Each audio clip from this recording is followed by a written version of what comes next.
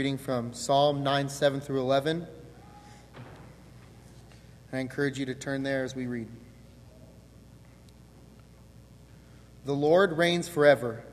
He has established his throne for judgment. He will judge the world in righteousness. He will govern the people with justice. The Lord is a refuge for the oppressed, a stronghold in times of trouble. Those who know your name will trust in you. For you, Lord, have never forsaken those who seek you. Sing praises to the Lord, enthroned in Zion. Proclaim among the nations what he has done. Number 655. I'm so glad you're here tonight, especially if you're our guest. We welcome you and we appreciate you being with us tonight. If you have a Bible, you might open it up to John chapter 4. As we continue in our series on the Gospel of John, John chapter 4. If you're new to Bible study, then John is the fourth book in the New Testament, fairly easy to find, and we'll hope that you will open your Bible to that. Also, many of the verses will be on our screen. I don't know about you, but I'm finding it more and more difficult to trust in people out there, or in systems out there, or in society. Do you ever find it difficult to find someone to trust? It seems like there are just no trustworthy people, systems, organizations out there. It kind of seems that way, doesn't it? I mean, now as parents, we have to watch out because the toys our kids play with have lead in them, right? And that's a big scare for that. You know, not long ago, they told us that bottled water actually came out of a tap. You know, we trust them that this is mountain spring water, pure, but, you know, it comes out of a tap. I heard the other day, maybe you saw this on the news, they make these backpacks now for children that are bulletproof. Have you seen these? Bulletproof backpacks to send your kids off to school with, just in case something happens. Because you never know. We don't know who to trust. And so we become skeptical. You know, next thing you know, you're going to try to tell me that the BCS is a good system for deciding the national champion, right? We just can't trust anything that's out there. And sometimes we have that mentality.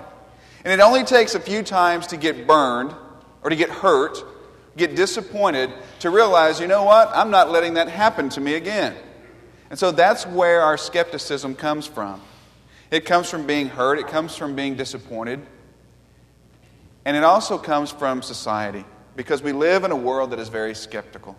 And so once that happens, we begin to kind of second think everything, and we begin to question everything, and sometimes doubt everything. And we say, can I really trust the government, for instance? Can I really trust the stock market? Can I really trust the media? Can I really trust our school systems? Can I really trust society? And we begin to question everything.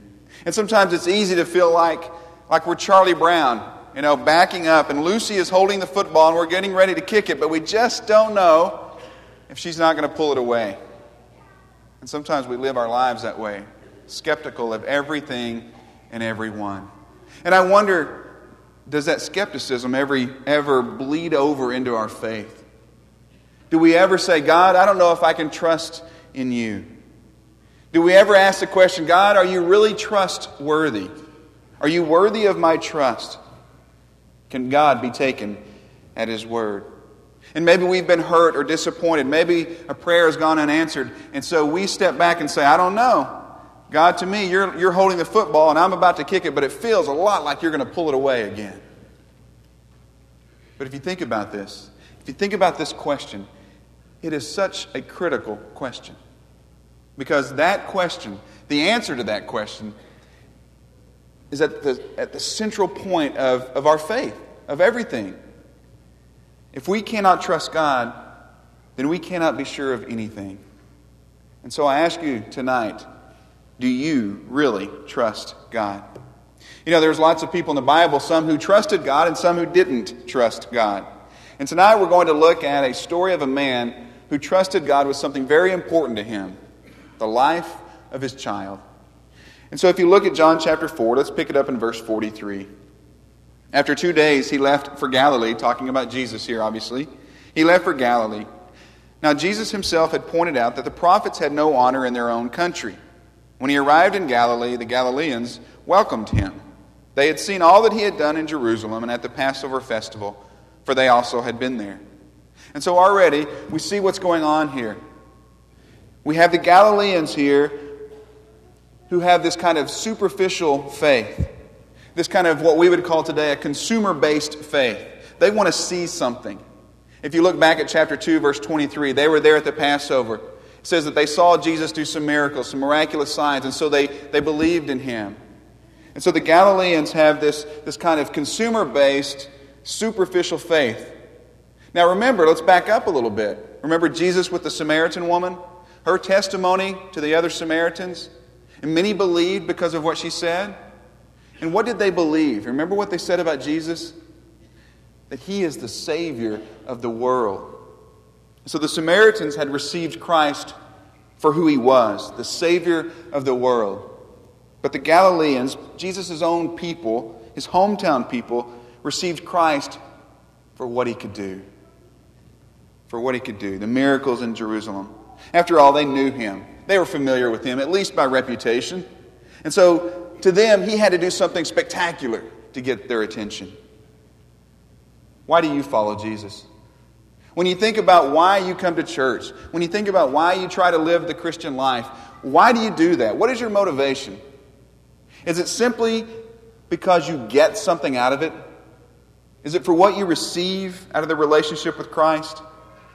And if so, I can promise you the first sign of suffering, the first indication of an unanswered prayer, you're going to bail on him. Because when your faith is based solely on what you receive, then you're practicing a self-centered, shallow, short-term faith.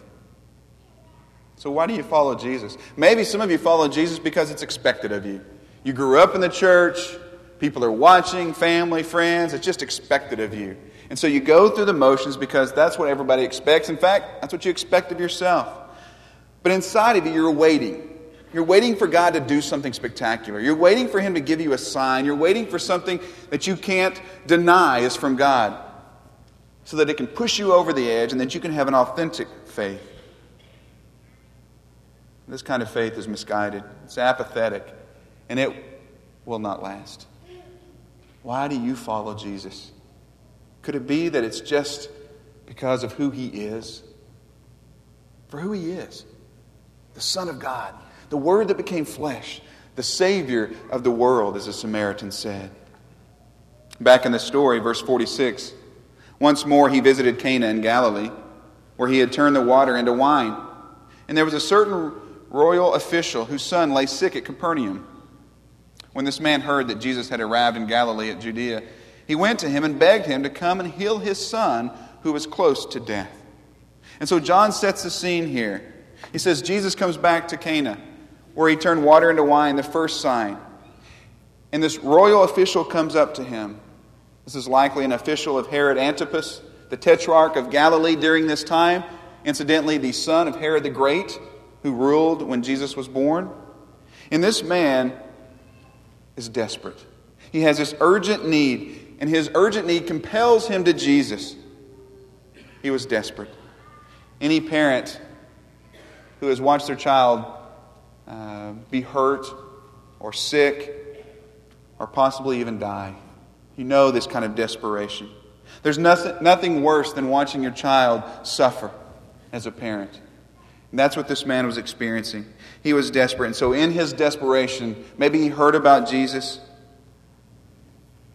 Maybe he knew that other people were talking. And he seeks Jesus out because maybe this man, maybe the one who does these signs, these miraculous signs, maybe he can do something to help my son. And so this royal official decides to overcome all kinds of obstacles, physical obstacles, religious obstacles, social, physical obstacles, to find Jesus. And notice what he does here. The original language has this idea of asking over and over. The NIV says that he begged Jesus. This man was desperate. Do something for my son. Save my son. Some of us know what it's like to pray over and over for the same thing. To beg God, God, heal me, or heal this person, or take this away, or bring this. God, please, please, I beg you. Some of us know what that's like. That's exactly what this man is doing. He's begging Jesus. Jesus, my son is sick. He's more than sick. He's about to die. Please do something. Notice what Jesus says. He uses this as an opportunity to teach, to address the onlookers who were there. Verse 48. Unless you people see signs and wonders, Jesus told him, you will never believe. It's important to point out there that the you is plural. And so you see that and you think, my goodness, Jesus, you're kind of harsh with him. He's just asking out of desperation for you to help his son. But I think it's important, again, to look at that word you. It's plural. He's talking to the people. He's not just focused on this man and his simple request. He's telling them, you want me to do a miracle, you want me to do a sign. You won't believe unless I do something. Remember the Samaritans? Believe because he's the Savior of the world. But you are believing, you're receiving me simply out of what I can do. And it's almost like this circus atmosphere around Jesus, this sideshow. Come on, Jesus, do another miracle. Do something great. We want to see something, do another magic trick. And you can just see him kind of shake his head and say, why do you just want me to do things? You just want a miracle. You won't believe unless you have signs. We've said over the past few weeks about this series, in fact, it's called The Signs of Life. We've said that John put these signs together. He wrote about these signs so that we would believe and have life. And so why here is Jesus getting on to people who are requesting or asking for a sign? Well, let's keep in mind what a sign really is. Remember, signs are significant. In other words, they're bigger than just the act itself.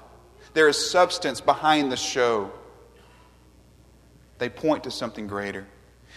And I believe Jesus was looking for people not only to believe in him because of his ability to do a miracle, but to believe in him for who he was, for who he is, not simply for what he could do for them.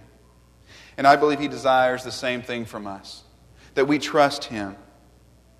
The miracles are simply signs pointing to something greater, the power that's at work within him from the Father, of who he is. The signs are significant because they point to a significant Savior. And he wants us to realize that. So often we ask God for a sign. We bargain with God. We try to make deals with God. We want God to intervene into the humanity that's here, the fallen world. And we make deals and we say, God, if you would just do fill in the blank, then I'll do so-and-so, right? God, if you'll just do something. But I think what he wants from us is not to always ask for something, but for us simply to trust him for who he is. Not to make deals, not to make bargains, but simply to trust him. Our faith is not in what he does for us. Our faith is in him, who he is and what he's already done. Back in our story. The official here, he's not wanting a sermon. He doesn't want to apply spiritual truth here. He has one mission. His child is dying. So notice what he says in verse 49. Sir, come down before my child dies. In other words, Jesus, do something. Please, I'm begging you. Now, Capernaum was some 20 miles away. And when he says come down, it was actually geographically lower. It was by the Sea of Galilee. So he's saying, Jesus, let's leave here now. We may have time. Let's go as fast as we can so that you can do something for my son. And it reminds me of Mary and Martha. Remember in John chapter 11, later on, when their brother Lazarus is dead. And they're disappointed because Jesus wasn't there to do something. And just like them, this official thinks that Jesus is limited by time and space. That we can comprehend and understand his limitations. That he has to be here. That he has to be in the proximity to do something about a situation. And so he says, please come and do something. And notice what Jesus says in verse 50. He simply says, go. Your son will live. That's it. Go. Your son will live. And I think it's important to realize he's not saying, go ahead, go back home, give him some aspirin, give him some medicine, keep an eye on him, or I'm sure he'll get better, or take him to the doctor. He's saying, he is well. He's alive right now. Now, put yourself in the shoes of this royal official for a minute. How would you respond to that? You've come to Jesus, maybe you've heard about His miracles, you've heard about His power, and you're begging with Him to do something for your son who's dying. And He simply says to you, you can go now, he's okay. How would you respond? Probably many of us, I know I would be, oh, wait a second, Jesus. Can you give me some confirmation? Can we, you have miracle insurance here? I need to know that this is true. Or we might just think He's blowing us off, right? Jesus, are you just big-timing me, or are you really serious here? You know how it is when someone asks you, hey, will you give, or will you be at this meeting, and you say yes to kind of, get rid of them, and you don't know if you're really going to go or not, maybe sometimes. Hopefully we don't do that, but sometimes that happens. Maybe that's the response here. This guy's thinking, wait a second, are you just saying that? Are you really sure? But notice this guy's response. Look at the second part of verse 50. The man took Jesus at His word and departed. He believed Jesus. He believed Him. When Jesus said, hey, your son's okay, that's all he needed to hear. That's all he needed to hear. He took Him at His word. In other words, Jesus, if you say it, it's good enough for me. I don't need to question. I don't need to ask. I don't need to push you any farther. It's a done deal. Boy, you talk about faith. You talk about assurance. You talk about acceptance. The man simply believed Jesus and took Him at His word. His desperation had turned to assurance. Verse 51. While he was still on the way, his servants met him with the news that the boy was living. When he inquired as to the time when his son got better, they said to him, yesterday at 1 p.m, the fever left him. Then the father realized that this was the exact time at which Jesus had said to him, your son will live. So he and his whole household believed. Now it's interesting when you look at this, to speculate for a moment, why did he not go straight home? It's obvious he spent the night, right? He was only some 20 miles away. The miracle evidently took place around 1 o'clock in the afternoon, the 7th hour. So why didn't this man just go back home that day to check on his son? And it's interesting because people have speculated on why he would choose to spend the night there. And some have said, well, maybe he had to let his horse rest. He'd ridden him hard all day. He was in a hurry. He was desperate, and so he rode the horse really hard, and he needed to let the horse rest. Maybe so. Others have said, he's in town, and so he went ahead and took care of business while he was in town. It's like when you come to the big city, you have to go to Sam's, right, before you go back home, and maybe that's what he was doing. He was doing business. Others have suggested that maybe he stayed to listen to Jesus, that maybe he was captivated by this man, and he wanted to hear what he had to say. He wanted to find out who he was. After all, we know is from the end of the verse there that he and his household believed, and so maybe that was grounded in some of the things that he heard as he stayed there that night. Others have suggested that he simply stayed because he had no doubt his son was healed. If he took Jesus at His word, he was convinced his son was healed, and so why hurry home? We don't know why he stayed, but evidently he stayed overnight. But when he returned home, his servants intercepted him. And I love this story because you can just feel the anticipation as you read about these servants. They rush out to find him. Your child is alive, they say. Now, for parents who have had sick children, or parents who have children who have died, those 4 words are the best words in the world. They say to this man who was once so desperate, your child is alive. And then they had this kind of chill bump moment. You know what I'm talking about. Some of those moments when you realize that there's something going on here. There's something that I can't explain. There's something that is of the divine, of the spiritual, that is beyond me and my reasoning and my logic. They have one of those moments when they realize the exact moment when this boy was healed. That was exactly when Jesus said that he was okay, that he was in fact healed. Unmistakable proof of who Jesus was. Now, do you think this father had a testimony? Do you think he had a story to tell? Do you think that when he went to work, when he went to the store, when he was among total strangers, don't you know that he told them the story about his son? What a powerful testimony this man had about Jesus Christ, for what he had done for him, for who Jesus was, not just for what he had done. I wonder if we're so compelled to share who Jesus is with the people around us. But tonight the question really is about our faith. Are you willing to take God at His word? Are you willing to trust Jesus? Is His word good enough for you? Can you overcome the skepticism of the world long enough to really trust Him? You know, some of us, we want to. We want to take Jesus at His word. We want to fully trust in Him, but we get mixed up on what He has promised us. You see, if I say, yes, I take Jesus at His word, and I think that His word is that He's going to provide for me physical blessings, healthy life, material blessings, success, an easy life. It's easy to take God at His word, right? But is that what God has promised us? When we take God, when we take Jesus at His word, is that what we're banking into? Is that what we're believing in? Is that what we're trusting in? The idea that He's promised us an easy life, or a comfortable life, or a life of good health, or a long life? Not at all. So what has He promised us? If we're supposed to take Him at His word, what is His word?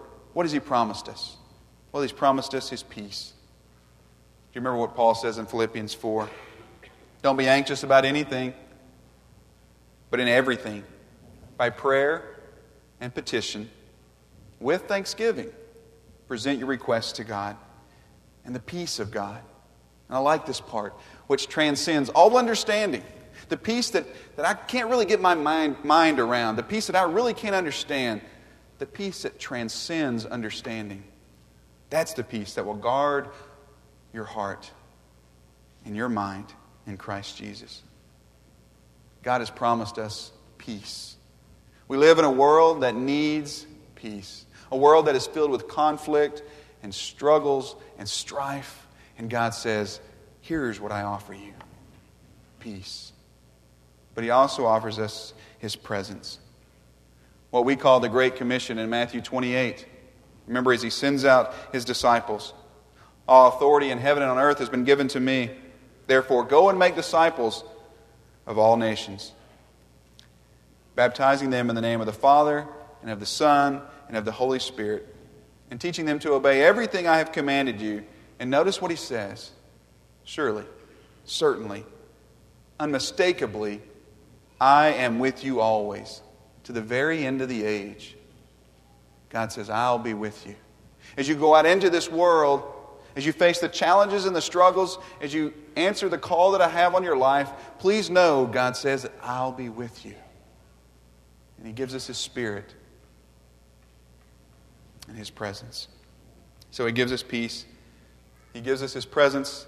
And He also has promised us power. I love the verse in 2 Timothy 1, verse 7. God did not give us a spirit of timidity, but a spirit of power and of love and of self-discipline. That's what God has given you. That's what He's promised you. The power to sustain you through life. The power to overcome this world. Whatever this world throws at you, whatever challenges, whatever struggles, whatever causes you to be skeptical and doubt, even God sometimes, God says, I give you the power to overcome that. I give you my presence to guide you, to comfort you. And I give you my peace so that you know it's all going to be okay. Earlier this week, some of the staff got to have lunch with Jack Lowry. And we had it was one of those conversations that you don't just have every day.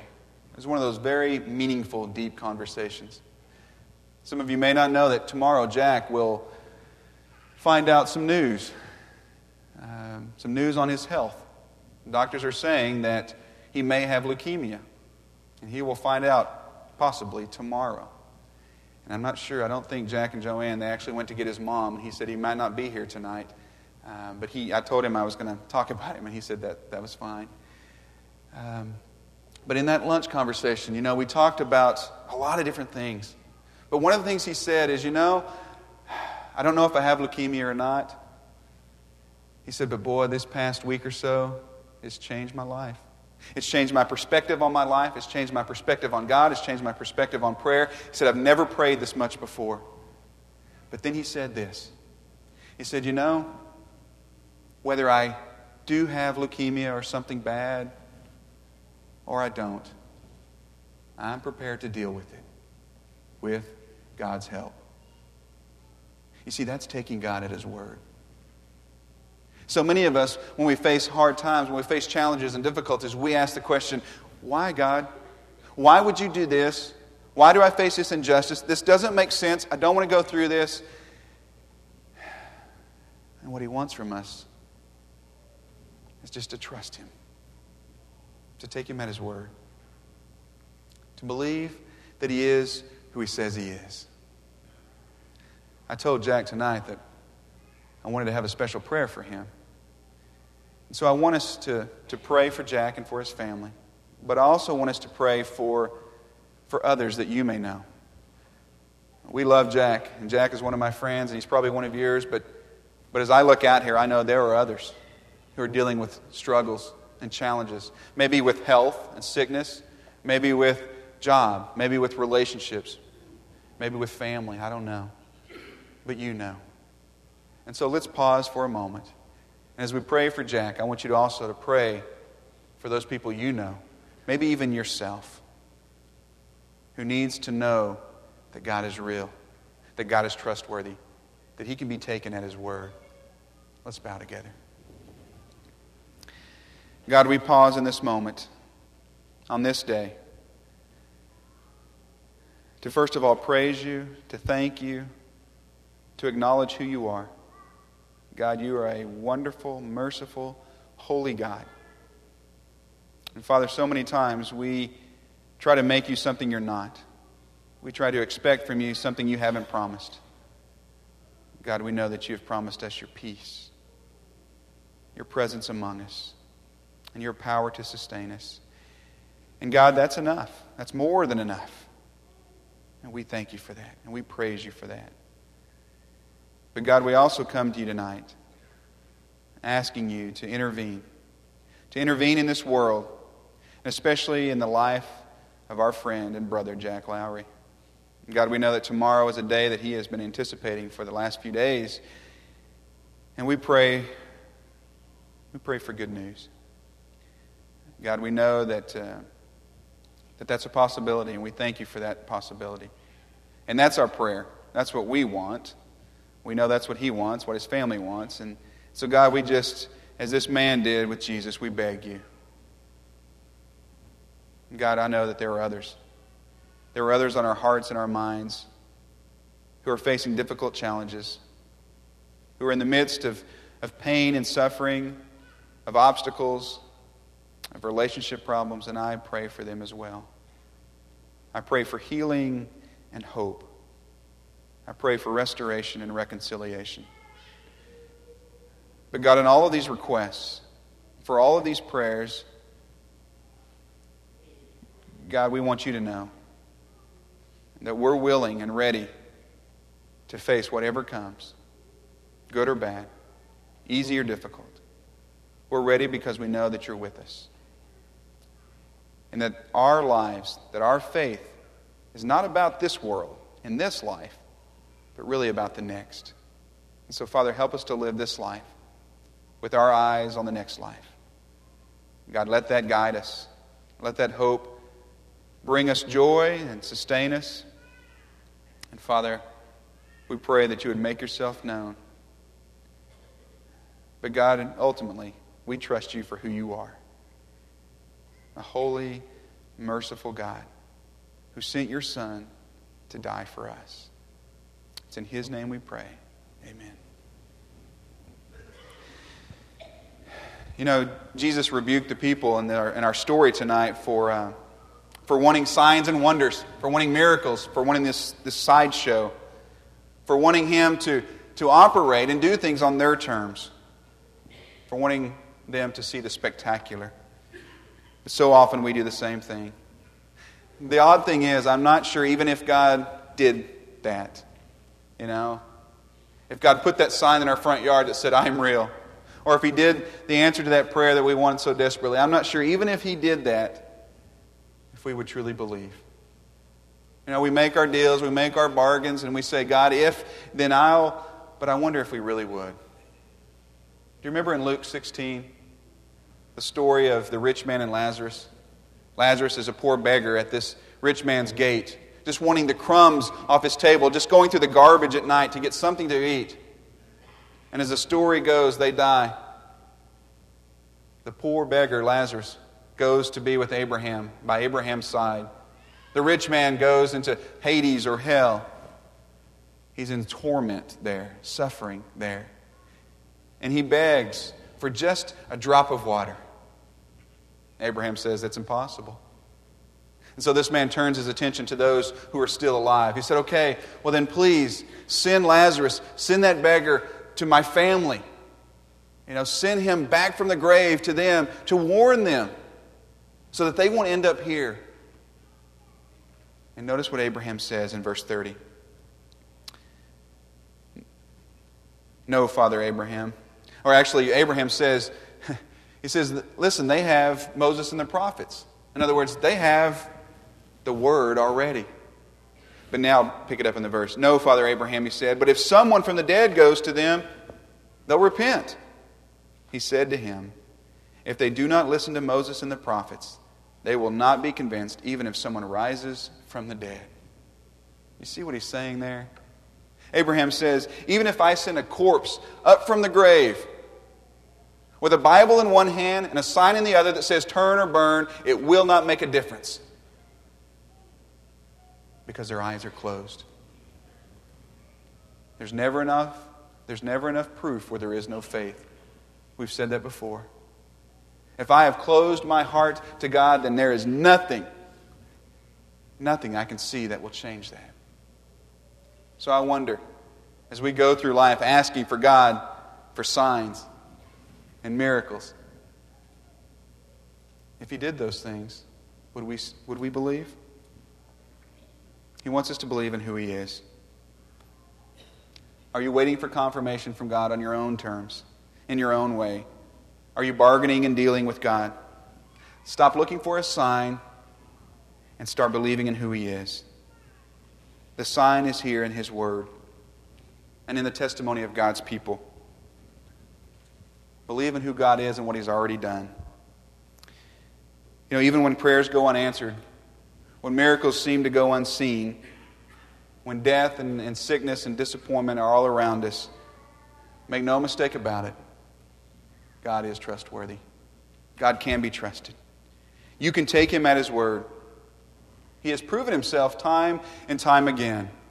If you don't hear anything else tonight, please hear that. But the thing is, I can say that until I'm blue in the face, and it won't make any difference until you believe it. Do you believe He is who He said He is?